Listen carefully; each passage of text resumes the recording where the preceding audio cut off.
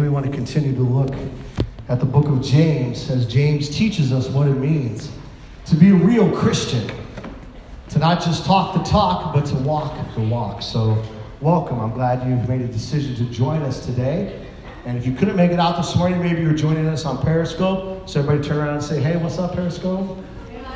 Oh, that makes people feel good when they watch it. They're like, wow, all those people, they said hi to me. That feels so good, doesn't it? And you can always catch the services on Periscope later on as well.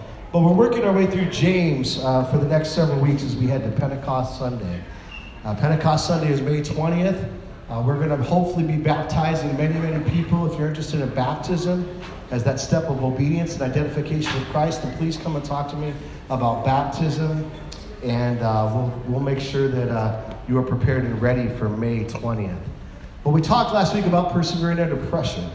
Then I also will be doing podcasts during this time until Pentecost so that we can go deeper into the Word of God together. So there's a couple up from this week. There'll be more throughout the weeks leading up to Pentecost again on May 20th. A chance for us to really dig into what James has to say. James is written in the style of the wisdom literature of the Old Testament, of the Psalms and the Proverbs and Ecclesiastes. And James kind of has that style where he takes a look at life and he says, listen, we can't just talk about this. We can't just say things, but it's got to match up with the way that we live, right? It's got to match up with the way that we live because we know that talk is just talk. I love the way the Message version puts it. It's just hot air. It's nothing but religious hot air. And how many people know that there's a lot of religious hot air in this world? Anybody know that? Amen. How many of you are sick of the religious hot air in this world? Amen. Is anybody sick of that? I'm sick of that. That's why I'm here this morning, right? Because I believe that we can't just talk about it, but we need to walk the walk to visible transformation. We believe that this is the year of visible transformation. That God has said, I want to bring transformation that you can see in your life. And then when you can see it, others can see it. But really what I want you to see is me. Jesus says, I want you to see me in everything that you say and do, in who you are, in who other people are. We talk about that so much growing up that we need to see Jesus in everything. But how do we get there? What are the steps we take, right? Because if you want to get somewhere, you got to take a step. You got to take a step in that direction. And so today, James is going to guide us into this. He's going to guide us how to be a real Christian. Because we know that a lot of people claim to be Christians. Am I right? And yet, some of those people, when we look at them, we wonder, are they really Christians? Right?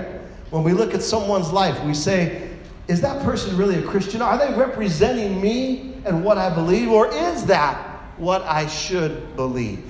And of course, we know that a lot of people, they talk about what their perceptions are of Christians. And I see that something a little crazy is going on with my video up there. So, hallelujah. I switched it to the next one, but it didn't go, huh? Yeah, maybe just refresh it and see if that helps in the back there. We'll give that just a minute.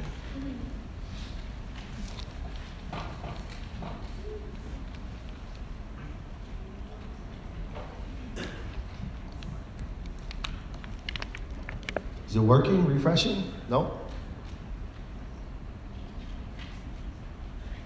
Oh, I saw it. Ooh, maybe it's there. Yeah, that's it. That's the next one. It's not coming through? All right. Maybe, should I restart it? I got no contact. They're behind the glass. Oh, it's another world back there. I'll stop it and start it, so just try to do the whole thing over, okay? Oh, it says people are watching it. Look at that. It told me he was watching it. One of these days with this thing, I could send you all an email. You could watch it on your phones or tablets. You could just watch it right in front of you. But then you'd be looking at that and not me, so that's a little weird. All right, we'll see if it works, if it comes up. If it doesn't come up, we'll just go on with it. What is that thing you're doing? What is that? What is that weird, kind of it comes on and it doesn't? No? No good? No good? All right, we'll just leave it alone. So what we want to do is we want to talk about what James talks about. And to do that, I want to begin by us thinking about how do people perceive Christians? How do people perceive Christians? Have you ever talked to someone who's not a Christian? Have you? Anybody ever talked to someone who's not a Christian? Do they have certain ideas about what Christians are? Right? Do they? And are they necessarily what you think about Christians? Right? Well, there was a book that came out called Unchristian several years ago. And in this book, some people did some research about what people who are outside the church would say, I don't go to church, I'm not Christian, I'm not religious, whatever, what they believe about Christians. And here's what they found people say about Christians. Their top perceptions of Christians are this. One, the Christians are anti-homosexual. That was the number one thing. Judgmental, out of touch with reality, insensitive, hypocritical. Right?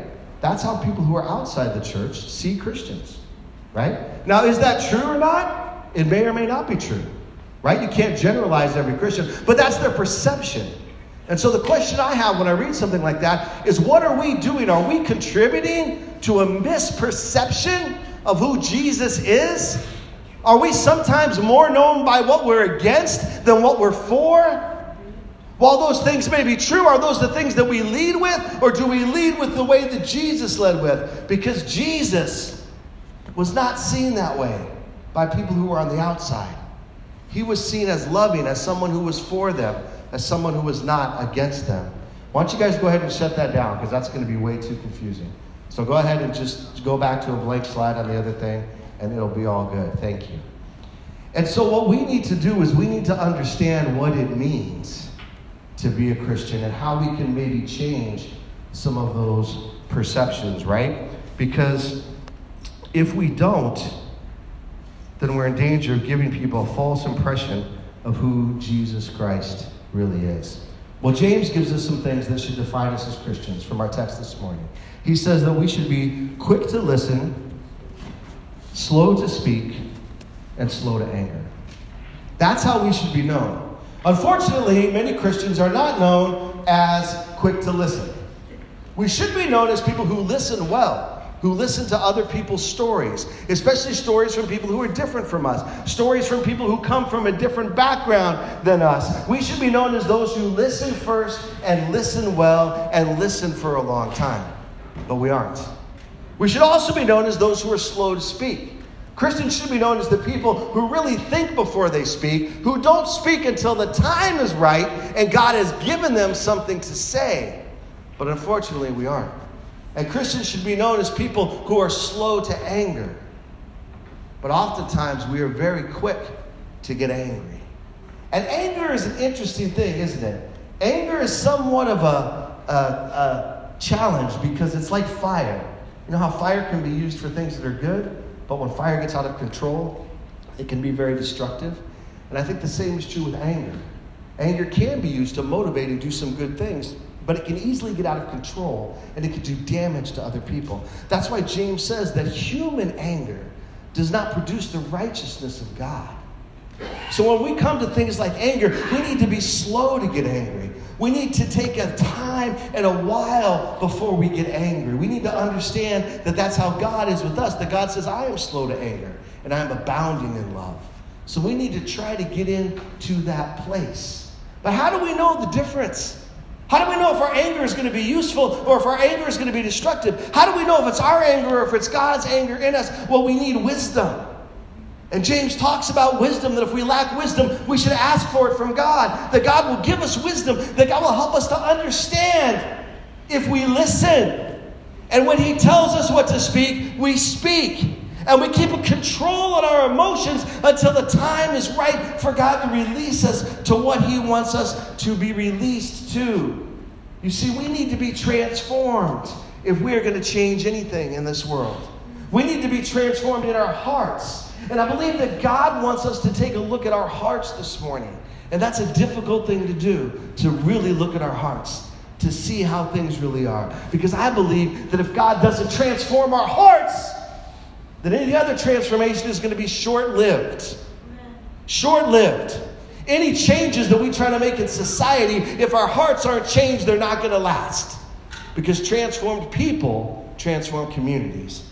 And transformed communities transform our society and even the world. You see, Jesus wants to transform us so that we can be a part of His transformation of the world.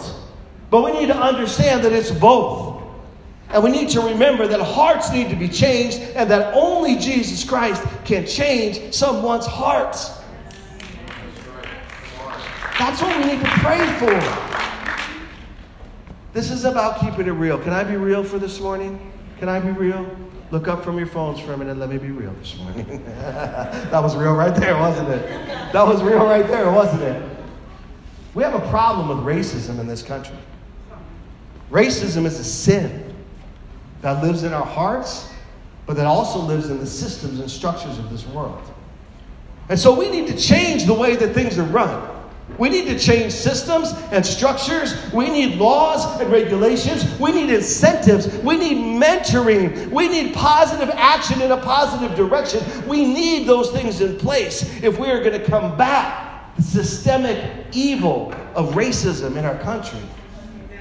But I know that if God doesn't change my heart, then my participation in it will be short-lived and it will not accomplish anything. Because I will be inclined to protect what I've always known. As a white man, I will be inclined to protect my power and my privilege at the expense of others if I don't allow God to change my heart.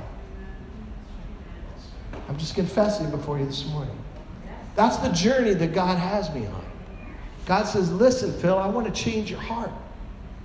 Because when I change your heart, then you will understand all these changes that need to happen in the world. And God is changing my heart and changing the way I think and changing the way I talk. Because that's what He wants. He wants to transform us so that we can transform society, so that we can transform the world. And we need to let God speak to our hearts. And I say that to all of my white brothers and sisters. Let God change your heart. Listen to His word. Because you see, we can't just hear about this. We have to do something. And don't get me wrong, it's not about sitting around and just waiting for my heart to change so that I feel better. I'm not talking about that. Because sometimes your heart changes when you actually engage in the work. Do you know what I'm talking about? So you can't sit around and wait till you feel like doing it. You have to engage in the work of reconciliation, in the work of love, in the work of building bridges, and then God will change your heart even as you move. We're sitting around waiting for God to change our hearts, but we have to engage in the process. James says it so clearly, and I love it. He says you can't just hear the word, you got to do the word. Right? And for so long, so many of us Christians, probably in every culture, in every context, we sit and we hear the word, and we say, hallelujah, praise the Lord, right? And then we walk out of here, and we completely live like whatever, with no God in mind, doing whatever we want to do, wherever we want to do it. And James says, that's crazy. You can't do that. If you truly want to follow Christ, when you hear the word, you got to obey the word. He's talking about walking the walk and talking the talk. For James, they're both important. For James, they go hand in hand. It's not about just talking the talk and walking. You got to do both. You got to do both. You have to talk the talk and walk the walk. They go hand in hand. And when those things begin to happen, then we begin to be transformed. I love the way James puts it. It's one of my favorite illustrations from the Bible about what the Bible, God's Word, is all about. He says it's like a mirror, right? It's a mirror. That if I look in a mirror and I see how I look, whoa, have mercy. I'm going to flip that around. Whoa, have mercy on me. If I look at how I look and then I forget about it, I don't change anything. You know, I got something hanging out of my nose, I got something. There's some things you can't do anything about, right? Amen. Some of you got that, right? Some things you can't do anything about, right? But you got to acknowledge who you are. And here's the thing. The Bible, God's Word, is a mirror. But too many of us want to use it like a magnifying glass to point out everyone else's problem and everyone else's sin. And we don't use it as a mirror to say, God, what is wrong with me? What needs to be changed in my life, God?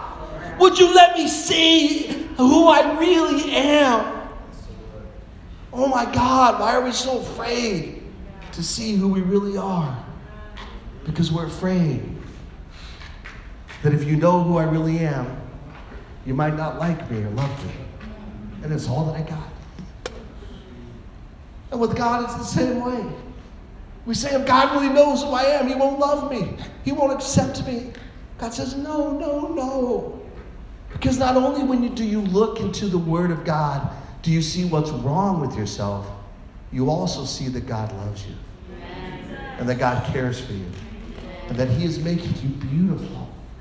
You see yourself as you really are. Because you see yourself the way God sees you.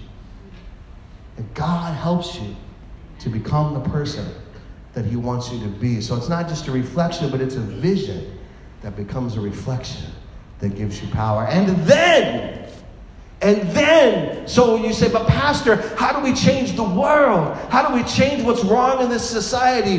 Then I believe that after I've sat for a while and let the Word of God speak to me, then what I do is I don't put a magnifying glass on someone else. I simply hold up a mirror to the world and say, what do you see? Because God will show you what do you see? Who are you? What is in your heart? Right? Capital One says, what is in your wallet? God says, what is in your heart? God says, what is in your heart? Come on, you can get for that. What's in your heart? What's in the world wants to say, what's in your wallet? My kids want to say, what's in your wallet? Amen? Can I get an amen? People around me want to say, what's in your wallet, Daddy? But God says, what's in your heart? What's in your heart as a father, as a husband, as a man? You know, what's in your heart? What's in your heart? And then that's what prophecy is. That's what being prophetic is. Where we simply have spent enough time with the truth of God that we simply invite people to look into the truth themselves. That's right. And they not only find the truth, they find love. Is that not right? Is that not right? Don't you find love? Don't you find someone who loves you? Not someone who's against you, not someone who's mean, not someone who's just out to try to, tell you what to do. But God is someone who loves you and says, listen, everything you need to get rid of, you need to get rid of because it's bad for you. It's not going to help you. That's why I love the image of a garden. Isn't that great? I love the way James puts it. He says, let God garden the landscape of your heart, right? Let him take care of your heart. Accept the word that is planted inside of you, right? God plants his word in our heart and it wants to grow. But God, we can't have no weeds in the garden. You know what I'm talking about? No weeds in the garden because they choke out the plants. And God just wants us to take out all those weeds, all those thorns, those vines, those stupid vines with the thorns on them that I try to pull out and they just keep coming back, and animals come in and birds come in. There's a lot of things that come against the garden. God says your heart is like a garden. Let God work with you to cultivate it, to landscape it, to get rid of what needs to be gotten rid of. And it's a partnership, friends, with God. It's a partnership. God does the work in our lives. And let me tell you this, he'll do the heavy lifting. But we need to engage him in the process, remember? We need to engage and partner with God. So that hand in hand, God says, listen, I'm not just going to do it for you, but I'm going to give you the strength so that you can do it with me. That you begin to pull the weeds out of your heart. You begin to pull out those things. I love the way the Message puts it. Spoiled virtue and cancerous evil. You got to get rid of that. You got to get rid of that. It's what we talk about when we talk about sin, right? We talk about sin. And the old church, the ancient church, had a way of talking about sin. They said there are 7 deadly sins. And they believed that these sins were the things that just led to all of the evil in the world. But they had another viewpoint. They felt that these 7 deadly sins were really just the flip side or the perverted. You know what perverted means? It means twisted. It means twisted into the purpose that it's not intended for. That's what perverted means. That really there are impulses within us that could lead us to God or lead us to destruction. And so when they talked about the 7 deadly sins, they said, listen, these are corruptions. These are perversions. These are things that will bring us death. Even though originally, if we get rid of it, we can discover in the same vein something that can bring us life. So let's spend a few moments in there, shall we? Let's do this mirror check on our lives this morning. So even as I speak to you, remember in your mind that I'm speaking to myself. I'm looking at the mirror and I'm just inviting you in and into the way that I look at the mirror of my life and inviting you to do the same thing. The first 7 of the 7 deadly sins on this list I have is lust. Lust is that uncontrolled sexual desire that just wants to satisfy myself at the expense of others. Instead of having a desire for true intimacy and love between a man and a woman and cultivating that relationship. It's been twisted and perverted into something that brings us death. The second deadly sin, they said, was gluttony. Eating is a natural basic impulse that we all have. But instead of eating to be alive and to be healthy, we overeat or we use food to control or we become some kind of addiction. Somehow it gets twisted up. and it becomes something that's deadly. The third one is greed. Instead of being content with what we have, instead of using what we have to bless and to multiply and provide for others, we hoard what we have. We constantly want more. We're afraid we'll never have enough. And we hold it all while other people are starving and dying because of the greed that lives in our hearts. Number 4 is sloth. I'm not talking about the animal that hangs upside down. Talking about being lazy. Instead of truly resting and relaxing, which is a good impulse, we let it slip into laziness. We let it slip into not wanting to work, not wanting to do anything.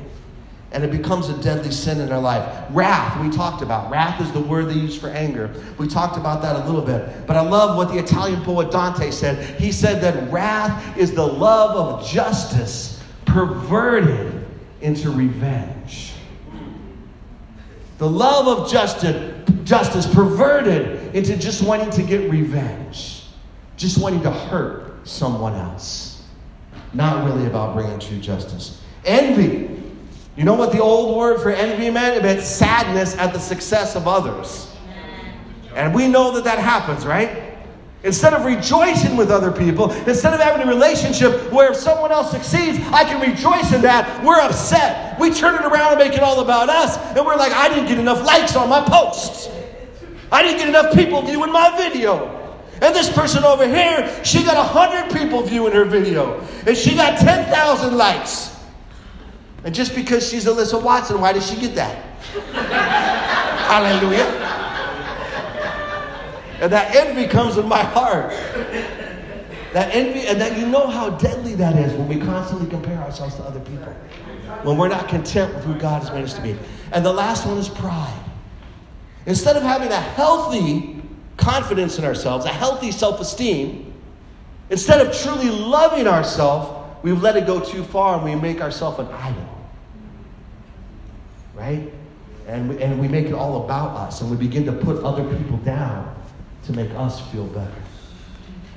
And unless you think this morning that I'm talking about somebody else, because there's always the danger that someone is sitting here saying, oh yeah, I came to Jesus. He forgave my sins. I understand. I don't really have a lot of sin in my life. I'm good. I'm pretty good. Let me remind you of the last sin, pride. Let me just take you right back there. So the minute you think you don't have any work to do, God says, oh, there's that pride again. Why don't we just go back and deal with that for a minute? And James is telling us, get rid of all of that spoiled virtue. Isn't that a great definition of sin? Spoiled virtue. And it's cancerous. It eats you. How do we think we can live with these things in our life? How do we think? We think we can have them in our garden and grow anything? No, they need to be removed. And it's not something that's mean. It's not that God's against us. But he's like, why would I let you live that way? And so many people are like, oh, God, he's like against me. God wants to take these things away from me. What he wants to take away from you is filth and pollution and disease and things that are going to bring death to you. How can you breathe polluted air? You can't. In the cities with the most amount of pollution, they put that mask over their face, right? Because you can't breathe that polluted air and live. How can you drink water that is unclean, that is contaminated? How can you continue to drink that and live? How can you eat food that is moldy? The food that's growing hair, food that's got strange colored things around it, right? How can you eat that and live? And yet people think that they don't have to deal with the sin in their life. You got to get it out. You got to get it out, or you're going to die. I always like this image of like a glass. Like you got a glass and it's dirty and it's crusty and you need to scrub it, right?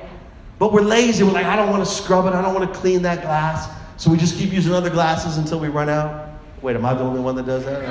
All right, guys, say that you got like 25. I mean, seriously, in our house, we have 50 dirty glasses. I'm like, we got 4 people. And we got 50 dirty glasses. What is going on here? Nobody wants to clean it out, right? Because it's work. It takes work to get stuff out of our life. But here's what I tell you. It's not about just trying to get rid of things. It's about releasing the good that's in you. Because once those good things start to grow, they push out the bad. And so if you took a dirty cup, had dirty water, right? And you put it under a faucet of clean water, what would happen? It would begin to clean itself out. Now, it won't be completely clean. You're still going to need to do some scrubbing. But it's easier to scrub it, right? After it's been soaked in water. So friends, if you want to get rid of the sin in your life, then just start pouring good things into your life. Start feeding on the Word of God. Start drinking living water. Let the living water of God flow into you. And then it'll be easier to scrub out what's wrong. And then it'll clean out what's wrong in your life. Start doing good things. Start doing good things. You guys know this. Some of you guys, you know this. You women, you know this. You're trying to get rid of something really hard like an addiction. It's like a thorn, a vine of thorns in your life, right? And you keep trying to pull it out. But you know, it's not just about pulling it out, but it's about doing good things. It's not just about cleaning out your mind. It's about filling your mind with good things. It's not just about cleaning out your body. It's about filling your body with good things, right? You have to do positive things in your life if you want to move in a positive direction. You have to put the good in. So it's not just getting rid of lust and gluttony and greed and sloth and wrath and envy and pride. It's about pursuing true love, and moderation and caring for others and diligence in your work. It's about patience. It's about thinking the best of others. It's about true humility. Those are the things that you build in your life because they will push out everything that shouldn't be there. So what does God tell us? I believe that God is telling us this very simple one point this morning, that if we want to be truly Christians and allow God to transform us in a visible way, then we need to take care of our heart. And we take care of our heart by working with God to get rid of the things that we need to get rid of and to plant the things that need to be planted. He says one more thing that I want to encourage us with as we head towards communion this morning, where we will remember the death and sacrifice of Jesus Christ and enact that his presence fills us and feeds us with all goodness and truth and love. The second thing he says is that we should take care of other people. Take care of your heart and take care of others. That's the message of this section of James this morning. Take care of your heart and take care of others. He says, listen, people can talk a good talk, but real religion is this. In the NIV it says, look after widows and orphans in their distress. I love how the Message puts it. Look after those who are homeless and loveless. Those who've suffered loss. You need to help people in their distress. We need to take care of people, right? Because we know that we're all going to lose somebody at some point. We're all going to go through a difficult time. And if someone's in distress, we need to help them. Because that's what real religion is. It's taking care of ourselves. Don't be polluted by the world. That's what he said. And taking care of others. Helping them to grow and to flourish. And taking care of them, right? Amen? And that's what we should do. And you know what's hard? Let's get real again for a moment, right? Because you help people, and then sometimes you keep helping them, and then at some point you say, am I really helping them, or am I just enabling them? Anybody know what I'm talking about this morning? It's like, is this person really in distress, or is this just another time they're calling me, right? And if I don't know, then I don't know. You just help that person. If someone needs to eat, give them food. If someone's thirsty, give them a drink of water. If someone needs a ride, give them a ride. You don't know. But if you know that they need something more, then I don't stop helping, but I shift the way that I help. And instead of just responding to that immediate cry, I try to help them get access to resources, or pray for them, or encourage them, or mentor them, or develop them, so that my help shifts into something that builds them up, that helps them take care of their own garden. I'm not just coming over to grab your weeds out every time you call, but I'm saying, hey, God is right here with you to help you begin to take care of the garden of your life. And then get this, eventually, as God is taking care of the garden of your life, things are going to grow, and you're going to be like, I have things to share with other people. That's an amazing place that many of you are going to get to. Many of you that are just living now thinking, I need help, I need help, I need help. God is wanting to bring you to a whole new place in his timing, where God, you're like, wow, my life is getting better. I'm taking care of myself, and God is taking care of me, and now I can take care of others. But you got to get rid of that filth. You got to get rid of that sin. And you got to put in what's good. And you got to put in what's right. I want to close with what I think is the best real-life example of what I've seen in this. And that's Jen Smith, who goes to this church. Many of you know her as Tia. Jen Smith is someone that is a widow. And believe me, and I know it's Funny, not funny, but there's a lot of people in church like, I'm a widow, you need to come help me. I'm a widow, you need to take care of me. Like they just kind of twist that whole thing. Jen doesn't do that. She lost her husband several years ago, and she went through a grieving process. She's still grieving, probably. We all grieve the loss of those that we love the most. And it was difficult. She was one of those that suffered loss in her life. And she was working through that process. But she came to me and she said, Pastor Phil, I want to re-engage with these mission ministry trips. And from that point when her husband passed away until this day, she has gone with me on every single trip to Mexico and every single trip to El Salvador that I've done. Because she knew that it was a matter of continuing to move, continuing to go forward. Now, does she have needs? Yes. If Jen Smith, and she's not in here, right? She's like working. Okay, I can say this. If Jen Smith needs help, we should all be there in an instant. Because that's real religion. That's what it's really about. But she also gives herself to help others. And in places like Mexico and El Salvador, I've seen her minister to other widows. And I've seen her minister to the orphans. And I've seen her minister to those who are homeless. And I've seen her minister to those who are loveless. Working through, with God's help, her own pain, her own journey, her own difficulty. She lets God landscape the garden of her heart, even as she continues to take care of herself with God's help and to take care of others. And I say today, Tia, whenever you're listening to this later on, I say to us at Hartford City Church, may her tribe increase. Amen. May her tribe increase.